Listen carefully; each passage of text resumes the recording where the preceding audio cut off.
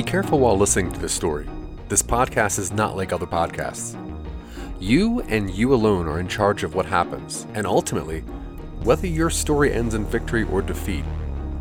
Some nobodies, creators of Silicon Angels, the podcast show, and Talking Upstream, among others, have handcrafted an artisanal listening experience for you, the gentle subscriber.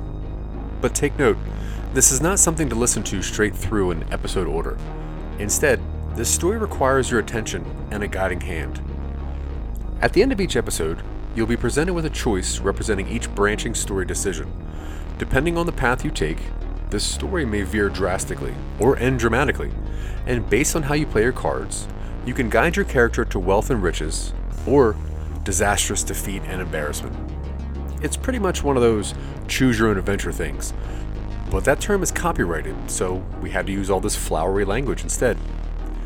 You're about to embark on Season 1, a story we call Appeal. In Appeal, you are an engineer and inventor intent on removing as much indecision from your life as possible. After completing a heads-up display which highlights the quickest route to your needs, you embark on a field test. But what happens when the technology knows what you need even better than you do? What if it tells you to walk off into the mountains? What if it tells you what you need most is to hurt another person?